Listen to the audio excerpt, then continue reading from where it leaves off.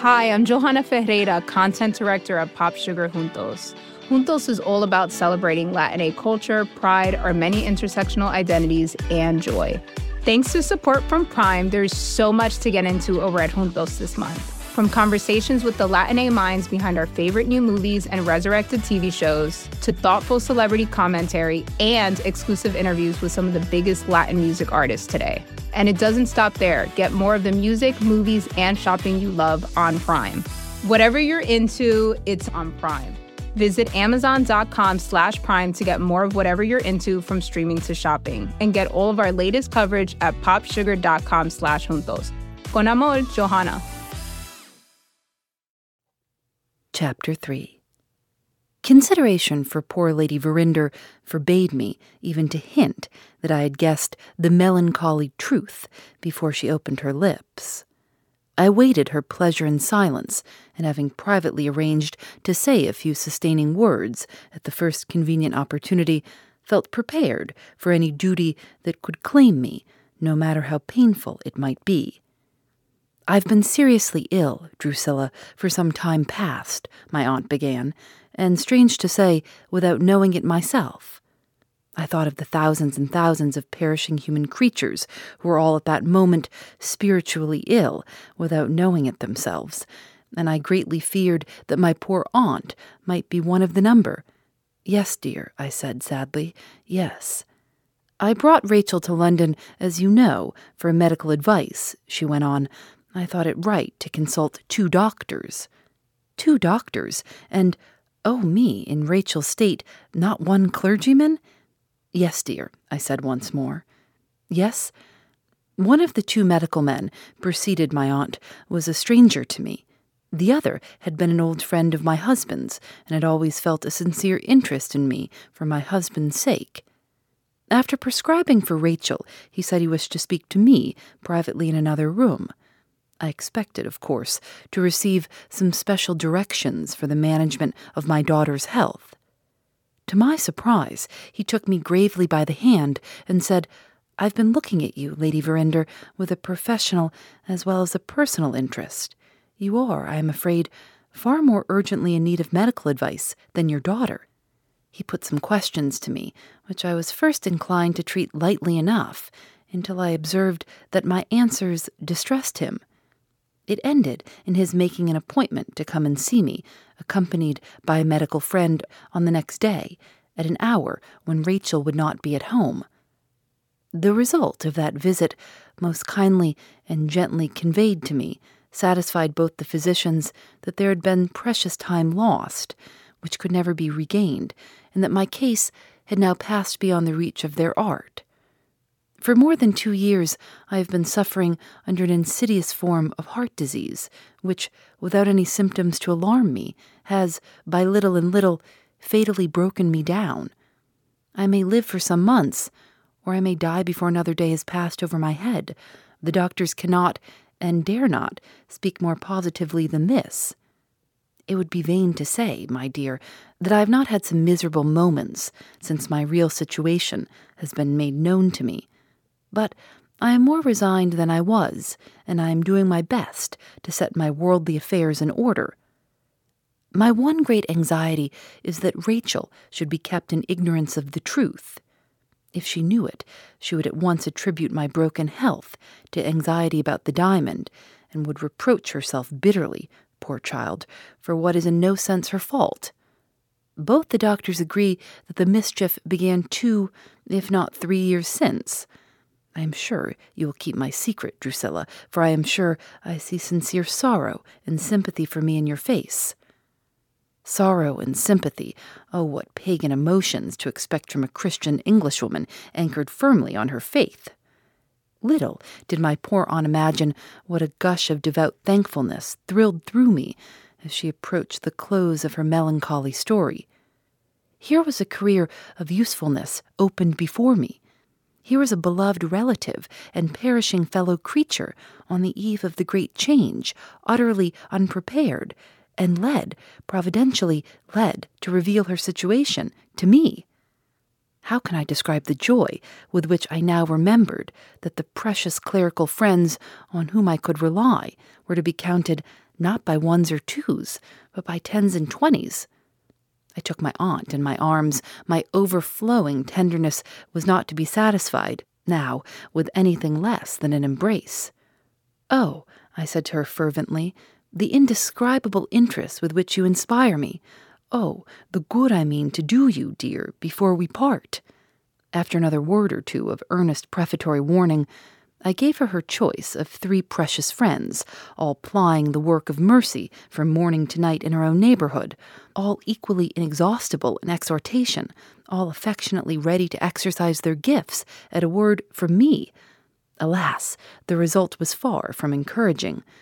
Poor Lady Verinder looked puzzled and frightened, and met everything I could say to her with the purely worldly objection that she was not strong enough to face strangers. I yielded, for the moment only, of course. My large experience as reader and visitor under not less, first and last, than 14 beloved clerical friends informed me that this was another case for preparation by books.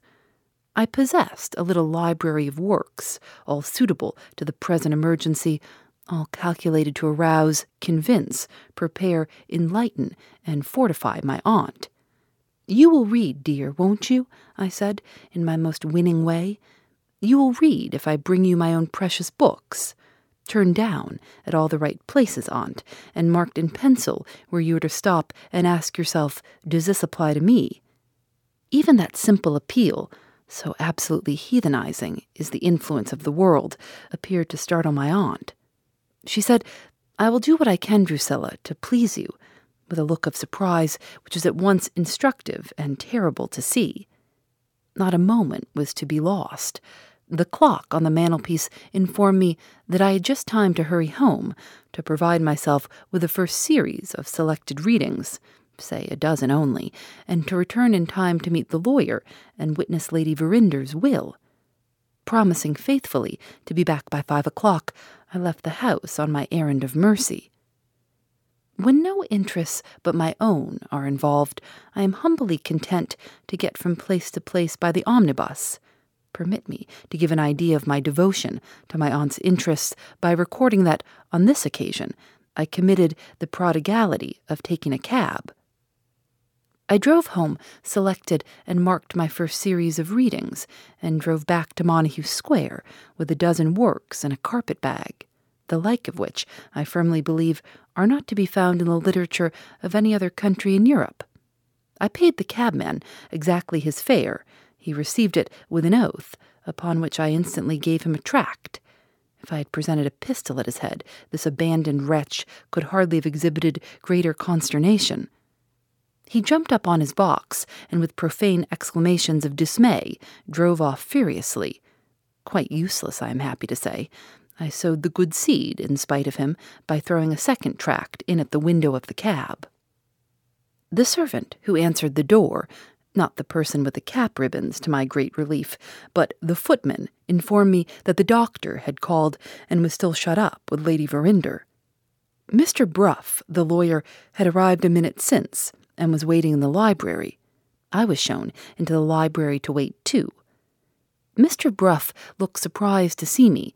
He is the family solicitor, and we had met more than once, on previous occasions, under Lady Verinder's roof. A man, I grieve to say, grown old and grizzled in the service of the world.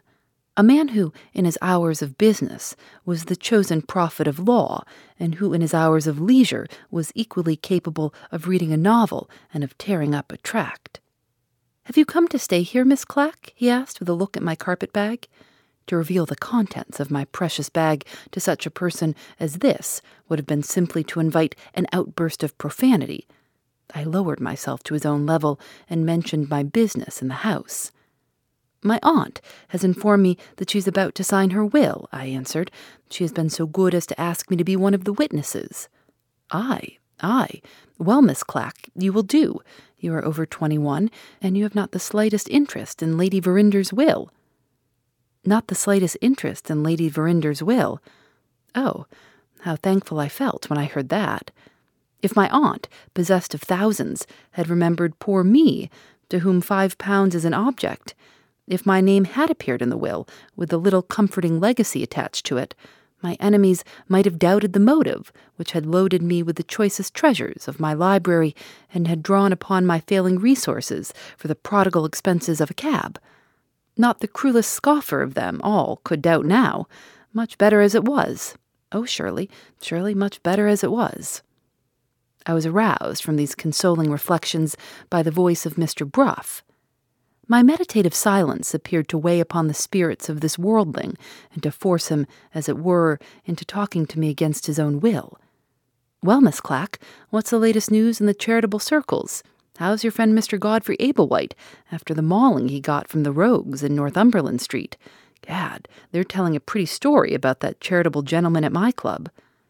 I had passed over the manner in which this person had remarked that I was more than 21, and that I had no interest in my aunt's will. But the tone in which he alluded to dear Mr. Godfrey was too much for my forbearance.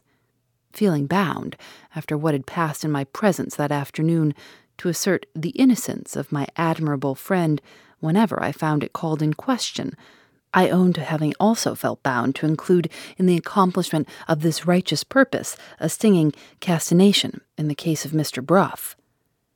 "I live very much out of the world," I said, "and I don't possess the advantage, sir, of belonging to a club.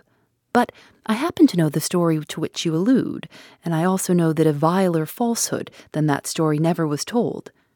Yes, Miss Clack, you believe in your friend, natural enough. Mr. Godfrey Ablewhite won't find the world in general quite so easy to convince as a committee of charitable ladies.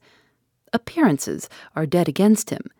He was in the house when the diamond was lost, and he was the first person in the house to go to London afterwards.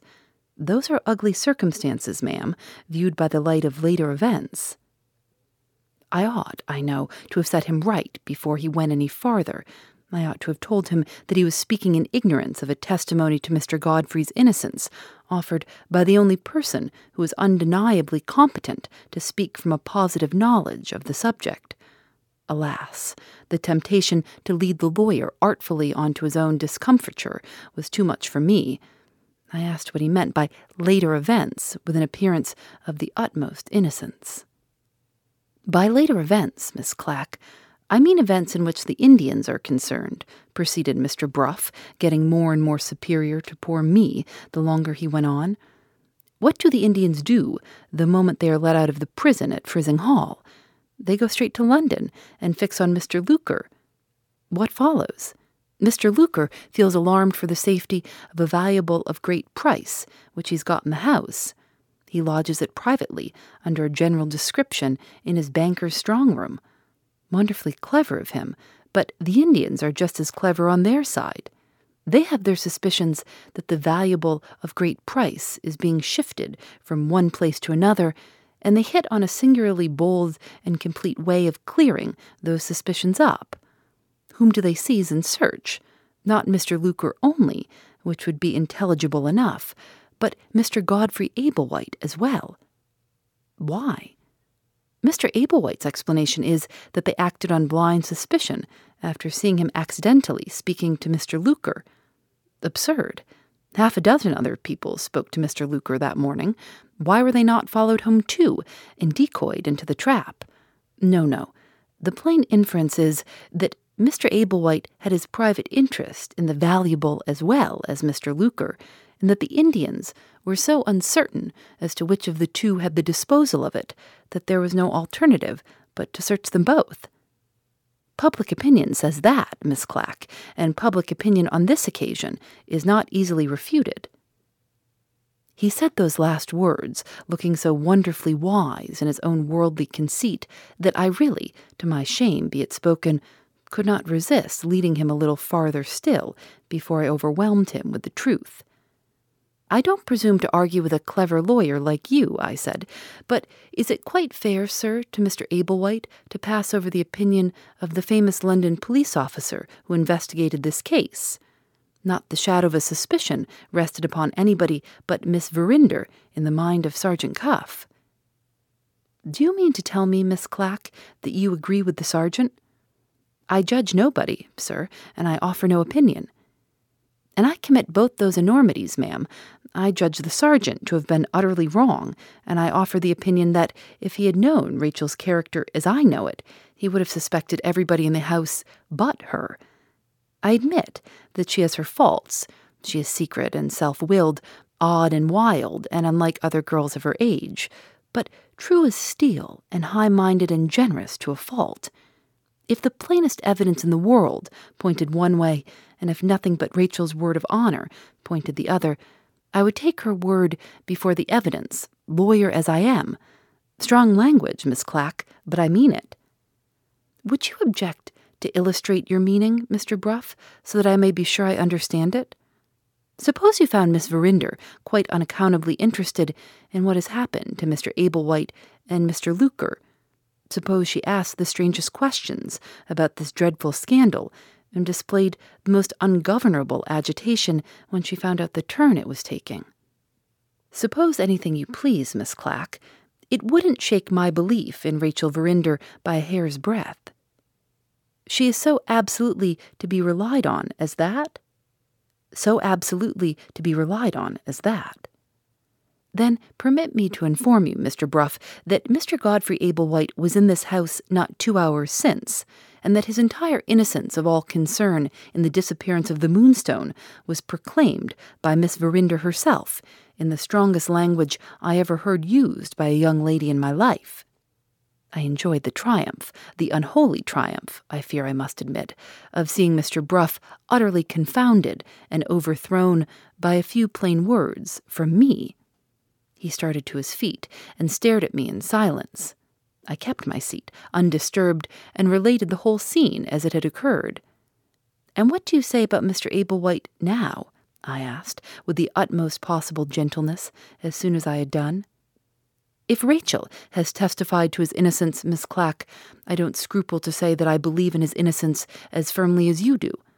I have been misled by appearances like the rest of the world, and I will make the best atonement I can by publicly contradicting the scandal which has assailed your friend wherever I meet with it. In the meantime, allow me to congratulate you on the masterly manner in which you have opened the full fire of your batteries on me at the moment when I least expected it. You'd have done great things in my profession, ma'am, if you had happened to be a man." With those words he turned away from me and began walking irritably up and down the room. I could see plainly that the new light I had thrown on the subject had greatly surprised and disturbed him. Certain expressions dropped from his lips, and he became more and more absorbed in his own thoughts, which suggested to my mind the abominable view that he had hitherto taken of the mystery of the lost Moonstone. He had not scrupled to suspect dear Mr. Godfrey of the infamy of stealing the diamond, and to attribute Rachel's conduct to a generous resolution to conceal the crime. On Miss Verinder's own authority, a perfectly unassailable authority, as you are aware, in the estimation of Mr. Bruff, that explanation of the circumstances was now shown to be utterly wrong. The perplexity into which I had plunged this high legal authority was so overwhelming that he was quite unable to conceal it from notice. "What a case," I heard him say to himself, stopping at the window in his walk and drumming on the glass with his fingers. "It not only defies explanation, it's even beyond conjecture." There was nothing in these words which made any reply at all needful on my part, and yet I answered them. It seems hardly credible that I should not have been able to let Mr. Bruff alone, even now. It seems almost beyond mere mortal perversity that I should have discovered in what he had just said a new opportunity of making myself personally disagreeable to him. But, my friends, nothing is beyond moral perversity, and anything is credible when our fallen natures get the better of us. "Pardon me for intruding on your reflections," I said to the unsuspecting Mr. Bruff, "but surely there is a conjecture to make which has not occurred to us yet." "Maybe, Miss Clack. I own I don't know what it is." "Before I was so fortunate, sir, as to convince you of Mr. Ablewhite's innocence, you mentioned it as one of the reasons for suspecting him, that he was in the house at the time when the diamond was lost. Permit me to remind you that Mr. Franklin Blake was also in the house at the time when the diamond was lost." The old worldling left the window, took a chair exactly opposite to mine, and looked at me steadily with a hard and vicious smile. "You are not so good a lawyer, Miss Clack," he remarked in a meditative manner, "as I supposed. You don't know how to let well alone." "I am afraid I fail to follow you, Mr. Bruff," I said modestly. "It won't do you, Miss Clack. It really won't do a second time. Franklin Blake is a prime favorite of mine, as you are well aware. But that doesn't matter. I'll adopt your view on this occasion before you have time to turn round on me. You're quite right, ma'am. I have suspected Mr. Ablewhite on grounds which abstractedly justify suspecting Mr. Blake too. Very good. Let's suspect them together. It's quite in his character, we will say, to be capable of stealing the Moonstone.